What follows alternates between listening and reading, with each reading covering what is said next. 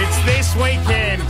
Can you bloody believe it? Taylor Swift, the Eras Tour hits the MCG, the 16th, the 17th, the 18th. Bridget Hustwaite, who you might remember from Triple J, is a Taylor Swift correspondent.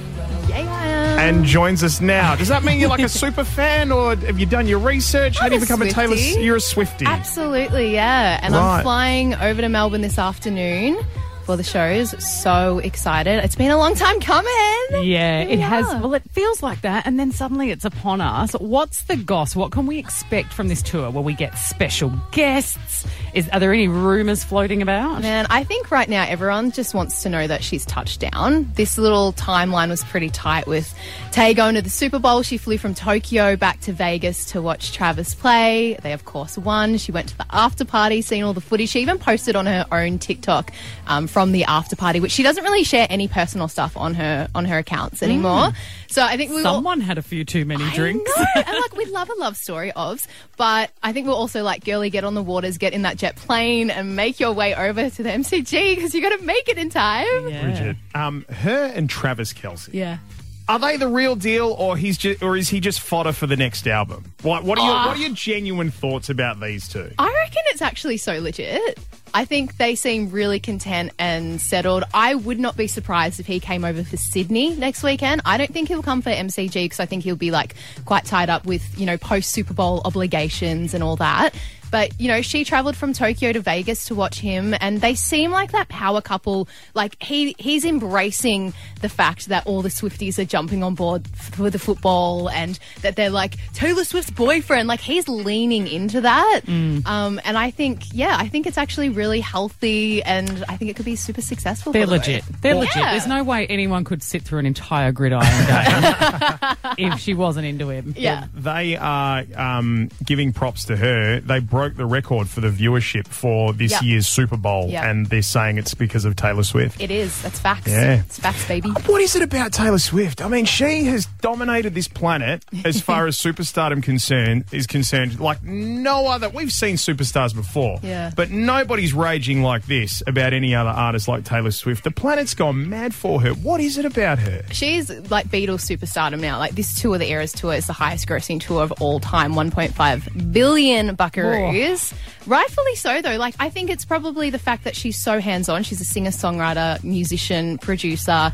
The way in which she translates her stories, her love stories, is so universal, and how that kind of transcends generations. And I think she's been really open with that throughout the course of her career.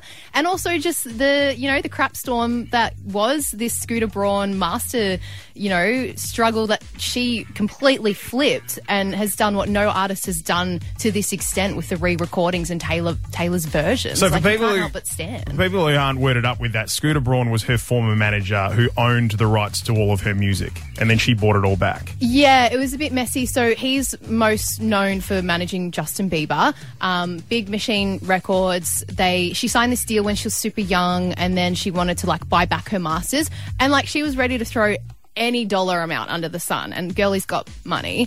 And they were like, no, power move, whatever, would not let her buy it back. And then, sold it to Scooter, I believe, without her knowing, even though she had said on the record, I don't want him to own my masters.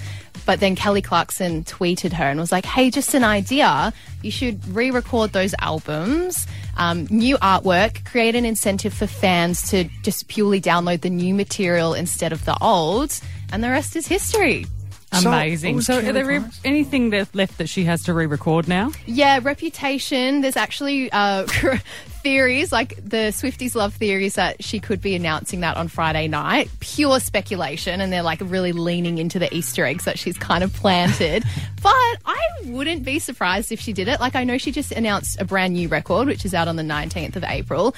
But Reputation is on, it would mark 112 days since the last announcement of the last Taylor's version recording. She's left 112 days in between announcements for the Taylor's version, right? That's on Friday. Friday is her biggest show of her career. She's been wearing black Reputation style outfits. She actually wore an Australian designer to the Super Bowl. I don't know, Oh, guys. get out. This is like I could be clowning, but a Imagine- girl can dream. This is Imagine being wild. so calculated. I know. Yeah. I mean, I don't even remember what I've put on in the morning. I'm like, is this shirt inside out? Like, she's like, you got to be wearing this, babe. Yeah. We're doing a thing. Yeah, she do be plotting 24/7, baby. Unbelievable.